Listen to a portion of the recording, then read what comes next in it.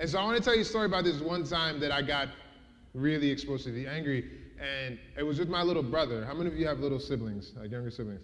Okay, so he has like one of the exclusive rights to like just get under my skin. So I was about 12 years old, and he it seemed like his full-time job, like his goal in life, was to aggravate me. And he would just spend all of his time doing things that would annoy me. And I'd be like, listen, I'll play with you, but like, not now. Like, can you just like, give me some chance, give me some time? He'd take my things, break them. And whenever his friends were around, he would just take it to a whole other level, because now his friends are here. I got to make them laugh. I got to impress them. So I'm going to annoy my brother even more. And I'm like, bro, just leave me alone. Like, give me some time. And like, just like, this isn't cool. And he would keep going and going and going. And one day we were outside and he was sitting on the stairs, and I was trying to walk past to go inside, and he said something smart to me, and I was like, you know what, I don't have time for this. And then he spit in my face. And I just like snapped, and he's sitting there on the stair, and I just take my foot and I just like right in between his legs, just like crushed his boyhood. And I'm sitting like, don't ever do that again. And it just like, because it just like rose up in me, and I'm like, but then I didn't get angry again for like the next like 5 years. Like, it just didn't. But the point was that like it just like, we all get angry sometimes, and then we do things that, you know, we're not too proud of. And I share that story because today we're going to talk about a time that Jesus got really angry. And that's going to be in Mark chapter 5. So I'm going to read it for you. In Mark chapter 5, not 5, 11, verse 15, it says this: "And they came to Jerusalem, and he entered the temple and began to drive out those who sold and those who bought in the temple. And he overturned the tables of the money changers and the seats of those who sold pigeons. And he would not allow anyone to carry anything through the temple. And he was teaching them and saying to them, 'Is it not written, my house shall be called the house of prayer for all the nations? But you have made it a den of robbers.' And the chief priests and the scribes heard it and were seeking a way to destroy him, for they feared him, because all the crowd was astonished at his teaching. And when evening came, they went out of the city." So in this scene, Jesus steps into the temple, and he sees some stuff going on, and he goes off. He starts flipping tables. He's like raising his voice at people. And John even says that he makes whips, and he's chasing people out of the temple. And I love this passage because I love awkwardness, and I love things that make people uncomfortable. And this passage I've seen make the church very uncomfortable, because we don't normally see Jesus doing stuff like this. Like, imagine if Pastor Justin walked in somebody's church and just like picked up the guitar and like smashed it, pulled out his belt, and was like chasing people. Like, how would you explain this? Like, he's not usually like this. Like, trust me, like, it's okay. And like, how do you justify that? Like, Justin, like, relax. Like, it's not that big a deal. Like, Jesus is out here doing that, and like, and we don't know how to handle this. This makes the church uncomfortable, because normally Jesus gets presented in a very manicured, sanitized, like domesticated way. Like, he's got the shampooed hair, the flowing white robe. He's got like this little baby lamb. He looks like he'll let anybody cut him in line at Starbucks. Like he doesn't cause problems. And then he does this, and we're like, whoa, like, I don't know what to do with this. I've literally heard people say, when Jesus cleansed the temple, he did it calmly. How do you flip tables calmly? Like, are you just like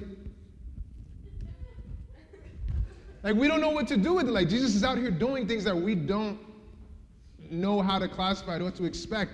And I'll be honest, I don't know how to explain this. I don't know how to justify why he's making whips, why he's screaming at people or flipping tables.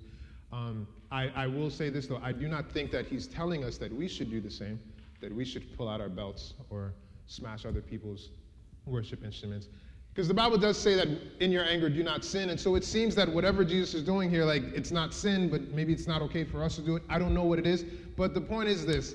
I do know, though, that we can learn a lot about people from what they get angry about. And so today, my hope is not that I would justify your anger issues, but that you would learn more about Jesus as we learn more about his anger. And that from that, you would fall more in love with him today. So pray with me. Jesus, we praise you that you are a passionate God. And because you are a passionate God, you get angry. And I first off want to surrender things that I've done that have made you angry and ask for your forgiveness. And we ask that you would open our eyes and our ears today to see what you want us to see about your anger, and that in the midst of it, see your love in that anger. And we pray this in your name. Amen. In order to understand why Jesus gets so angry in the temple, we have to understand why God gets angry in general, like what ticks him off. And normally when you get angry, like it's usually because you have like a soft spot for something. Like Justin has talked about his kids. Like, you know, if somebody messes with his kids, like he'll get angry, like because he has a soft spot for his kids, like most parents do. If you have a soft spot for your reputation and somebody says something about you, like you'll get angry because that's a soft spot. And in the Bible, God seems to have two main soft spots that he's very sensitive about. One is worship, and the other is justice. Whenever anything gets in the way of one of these things, it ticks God off. So usually whenever you see God get angry in the Bible, you can usually trace it back to one of these two soft spots that has been triggered. So the first time we see God get angry in the Bible is right before the flood. And so it's in Genesis, and this is what happens. In Genesis, I think it's Genesis 6. The Lord saw that the wickedness of man was great in the earth, and that every intention of the thoughts of his heart was only evil continually. And the Lord regretted that he had made man on the earth, and it grieved him to his heart. So the Lord said, I will blot out man, whom I have created from the face of the land, man and animals and creeping things and birds of the heavens, for I am sorry that I have made them. So God has created people, and now they're all of a sudden they're just going around, they're acting wild, like they're killing each other, they're being violent, like they're treating each other unfairly, and God gets so fed up that he's like, you know what, I'm gonna kill all of y'all. Like he just floods everyone except for Noah. Like this reaches a point where he just gets so fed up with it because God hates injustice. And then several chapters later, it happens again, but specifically with a particular town. Sodom and Gomorrah come out, and God gets pissed, and he's like, I'm gonna kill all of you too. And unfortunately, the church has taught us that the reason Sodom and Gomorrah got destroyed was because of homosexuality. And yes, there was homosexuality there, but it wasn't as simple as God being like, I don't like gay people, and you guys are so gay that I'm going to kill all of you. Like it was more, like it wasn't that simple. The Bible actually tells us why God destroyed Sodom and Gomorrah later on in Ezekiel. Because in Genesis, he just says Sodom and Gomorrah are acting up, like I'm tired of it. He destroys them, but he never goes into detail. But in Ezekiel, he actually lays it out, and he says in Ezekiel chapter 16, he says, Behold, this was the guilt of your sister Sodom. She and her daughters had pride, excess of food, and prosperous ease, but did not aid the poor and needy. So the people in Sodom and Gomorrah they had this disparity between the rich and the poor. And the rich were getting richer, the poor were getting poorer, and nobody was doing anything about it. And they were so concerned about filling themselves up, focusing on themselves, and like taking advantage of the people who couldn't help themselves. And it kept going and going to the point where God got fed up, and he was like, I'm sick and tired of this, and he just destroyed all of them. And that's ultimately what ticked him off, because God hates injustice. On top of that, this verse actually comes in the context of chapter 16, and in that chapter, God is going off on the Israelites for worshiping other gods. Like for years, they've been going to other gods, going to other temples, and God is trying to get them to stop, and they keep going, and he just goes off. He's had enough. And I recommend you reading like that chapter on your own. If you really want to see God go unfiltered and uncensored. Like you ever have those moments where you walk into like when you're as a kid, like you walk into your friend's house and their parents are like screaming at them, and you're like, half of you is like, oh, I'm scared, but half of you is like, wait, like I kind of want to watch.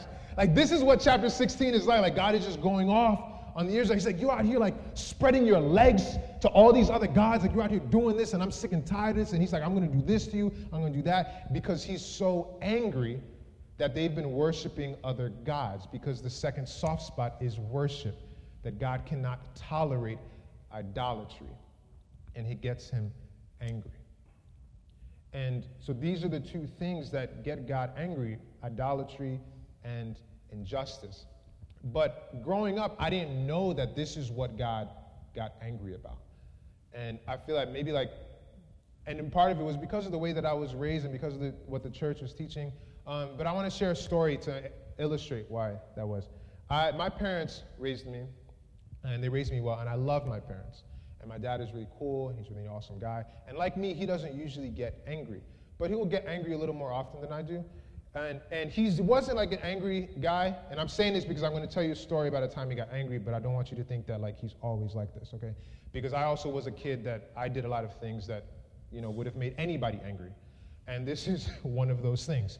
So my dad and my mom, they own a daycare in Orange, and so like it's a Christian daycare, and they take in kids from like infants all the way to like 4 or 5 years old. And humble plug, like if you have children and you're looking for really high class childcare, some daycares, they actually go up to kindergarten and first grade.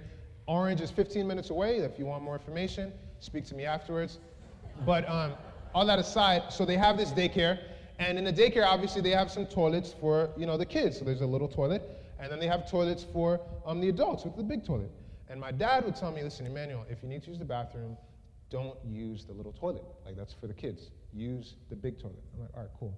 And then one day, I don't know what possessed me, but I ended up using the little toilet. And I was grown, like I was like 13. And so, lo and behold, like the toilet got clogged. And so you can imagine like what it was clogged with. And so now I'm sitting here like, dang it, like this thing won't flush. Like my dad's gonna kill me.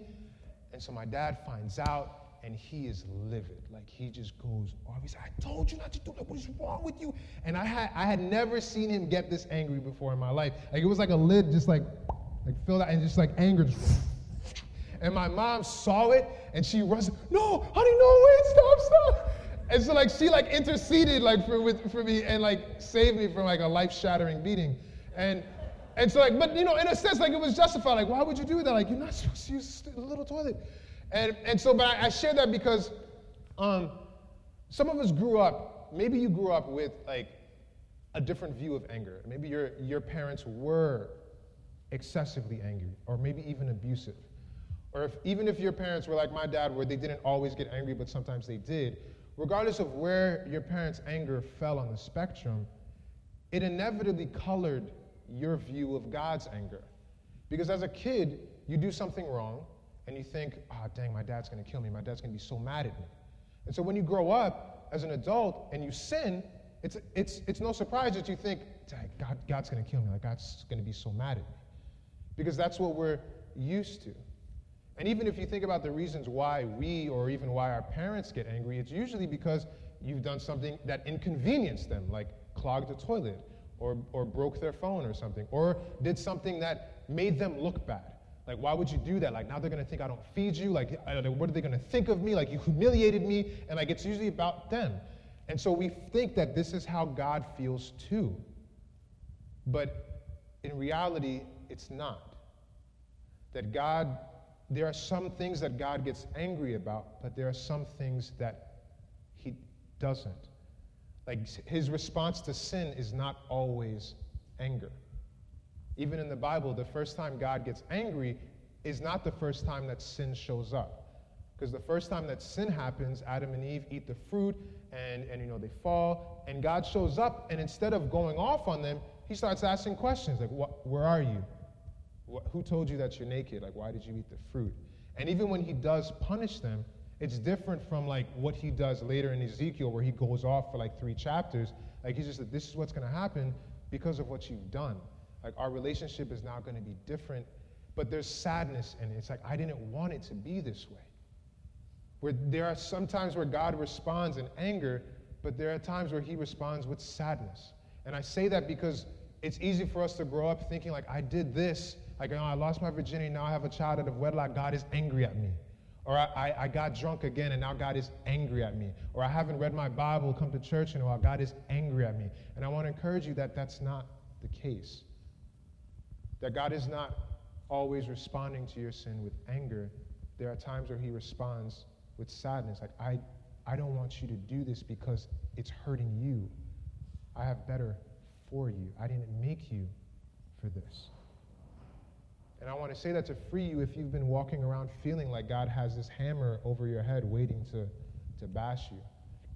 Another analogy I would use to describe it is like my wife is here, and she was just leading worship before.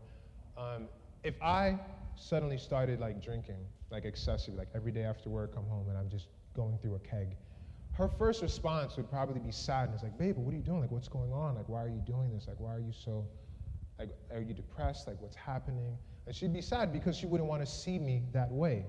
But if I kept doing it and the drinking led to other things, like I became a violent drunk and now I started hitting her, or I started hitting her friends, or I became a promiscuous drunk and I started sleeping with other women, now her response would be different.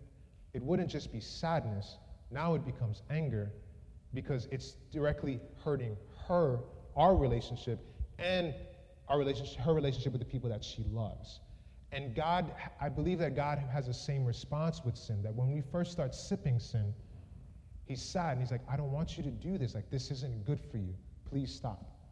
But then if we continue in it and it becomes idolatrous, where we're like, I want this more than I want you, God. Or it becomes unjust, where you start hurting other people around you. Now God is like, this is now out of control. Like, now I'm angry. You need to stop. But even then, the Bible says that God is slow to anger. And so when he explodes on the Israelites, it's not like out of nowhere. Like, this has been going on for like years, decades, like generations. And God is continuing like, please stop. Like, I don't want you to do this. And they keep going. And eventually God is like, oh, I'm sick and tired of this. But it always comes back to idolatry or injustice, because these are the soft spots that God has. And that leads us back to the temple. Because the reason Jesus is so upset in the temple is because both of these things are happening at the same time. And so he comes into the temple, and there are some things that need to happen. And two pretty big things is that, one, every man every year has to pay the temple tax. And when they pay the temple tax, they have to pay it in the temple coin. Now, everyone was living in the Roman Empire, so they all had Roman coins. So in order to pay the temple tax, they had to exchange their Roman coins to get temple coins. So if you've ever gone to another country, and you've probably had experience where you exchange your U.S. money for the other country's money. My wife and I went to Montreal for our anniversary, and went to the bank and got some new exchanged American dollars for Canadian dollars. Like, yo, like, Canadian dollars is so colorful. Like, American, it's just green. Like, that's it. That was weird.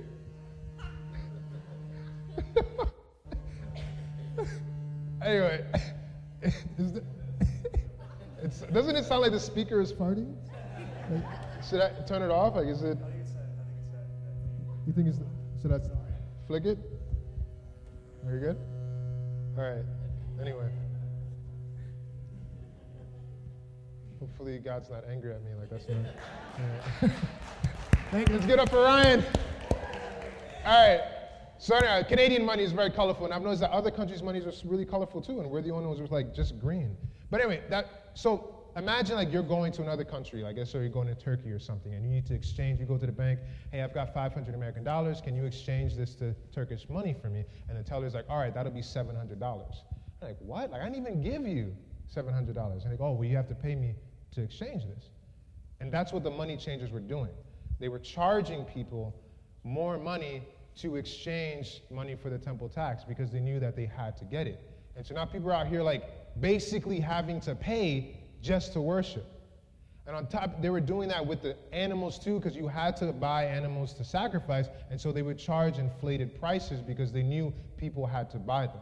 And so they were doing this, like people had to basically pay exorbitant amounts of money just to worship and do what God had asked them to do. But then on top of all of that, it was where it was happening that made Jesus mad too, because the temple itself, only the priests were allowed to be in there. So the priests would go inside the temple, and immediately outside the temple, everyone else could like chill and like worship and do their thing, but it was just like the Jewish people who were there. Then outside of there, it was the Gentiles, and the Gentiles were people who weren't Jewish, and they weren't, so they would come from different countries. They weren't necessarily part of even the same religion. But like, hey, I'm kind of interested in your God. But this is the only place that they could worship in that little area. And this money changing was happening in that area where the Gentiles were worshiping, the only place that they could worship. So now not only are people getting robbed, but now the Gentiles can't even pray. They can't even worship because all this commotion is happening in their little like sanctuary area. So now there's idolatry and there's injustice. So Jesus comes in and he's pissed. And so that's why he says, you've turned my house of prayer into a den of robbers. Because now these people who are my people have to suffer to worship. And these people who aren't my people but I still love can't even worship at all. And so he gets upset. And again, these are the things that anger Jesus, the idolatry and the injustice.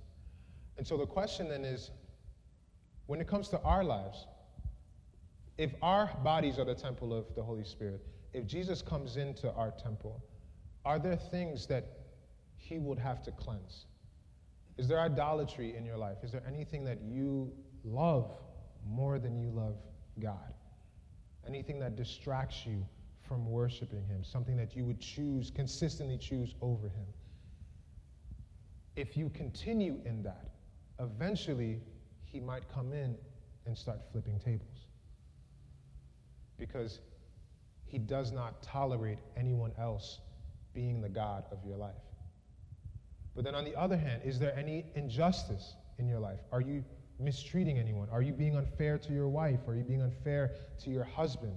Being unfair to your kids? Being unfair to people you work with? If you continue in that, then eventually Jesus may step in and start flipping tables. Because at the end of the day, he gets angry at idolatry and injustice. And because these are the things that Jesus gets angry about, we as the church should also be angry at these things in the world. But unfortunately, sometimes the stuff that the church gets angry about is very different from the stuff that God gets angry about. I believe personally that given like what I just showed, like what God gets angry about in the Bible, I think that some of the things today, like I think God is more angry about police brutality than he is about crimes. I think God is more angry about people like John MacArthur bashing women in ministry than he is about liberal theology. I think God is more angry about transgender people getting killed than he is about people being transgender. Because he gets angry about injustice and idolatry. He doesn't always get angry about the things we think he gets angry about. But there's also so Jesus' anger should bring us conviction because it show us things that we need to change. Where do I need to put God back on the throne in my life? Where do I need to start treating people better? But it also can bring us comfort. Because, again, this happens in the area where the Gentiles are worshiping. And the Gentiles, like I said, were people who weren't Jewish. And so technically, all of us in here are Gentiles. Because we're not, unless you're ethnically Jewish, like all of us in here are Gentiles. And so what's interesting about this is that Jesus comes and he starts flipping the tables because the Gentiles can't worship, and he loves them. And so what that tells me is that God doesn't just get angry at you. He also gets angry for you. He sees what's done to you. If you've never had anybody defend you, or you've never had anybody stand up for you, never had anybody protect you, I want to encourage you that God gets angry on your behalf. He sees when people lie about you. He sees when people mistreat you. He sees when people slander you. He sees when people gossip about you, when people mistreat you, and he gets angry. He wants to flip tables for you. And the Bible says that vengeance is the Lord's. And so I want to encourage you that regardless of what people have done to you, that inevitably God will stand up for you, that he will bring his vengeance, that he will fight for you because he gets angry for you. So to close us out, Jesus, there are a few things that get God very angry, and it's because he refuses to sit back and let anything else take his place in our lives. But he also refuses to sit back and let anything take advantage of you. Because at the end of the day, God loves you with a passionate and overwhelming love. Father, we thank you that you are a God of passion, and that because of your passion, you don't just stay angry at us, but you are also angry for us, that you fight on our behalf, that when we are sinning, like you look at us and you reach out to us to bring us back to you because you love us. So I ask, Father, that your presence would rest on everyone here, that anyone who has had a warped view of your anger, that they would see your love in the midst of it and realize that you are not just angry at them, but you get angry for them, and that you stand up for them, you fight for them because you love them. And we pray this in your Son's name.